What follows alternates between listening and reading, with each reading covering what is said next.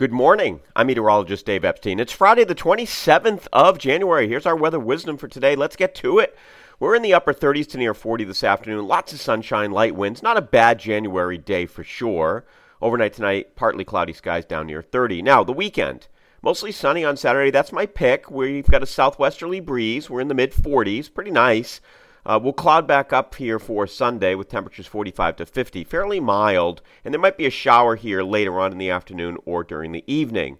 On Monday, still a lot of clouds around the area, temperatures in the low 40s, and then we'll have colder air starting to filter in here for Tuesday, and then another front comes through here Tuesday night, which will usher in a few rain and snow showers early on Wednesday. Partly sunny skies on that day. So Tuesday's highs in the mid-30s, Wednesday's highs in the mid-30s, and then colder air for Thursday. We're only probably going to be in the upper 20s, and I think some of the nighttime lows down in the single digits and teens ahead.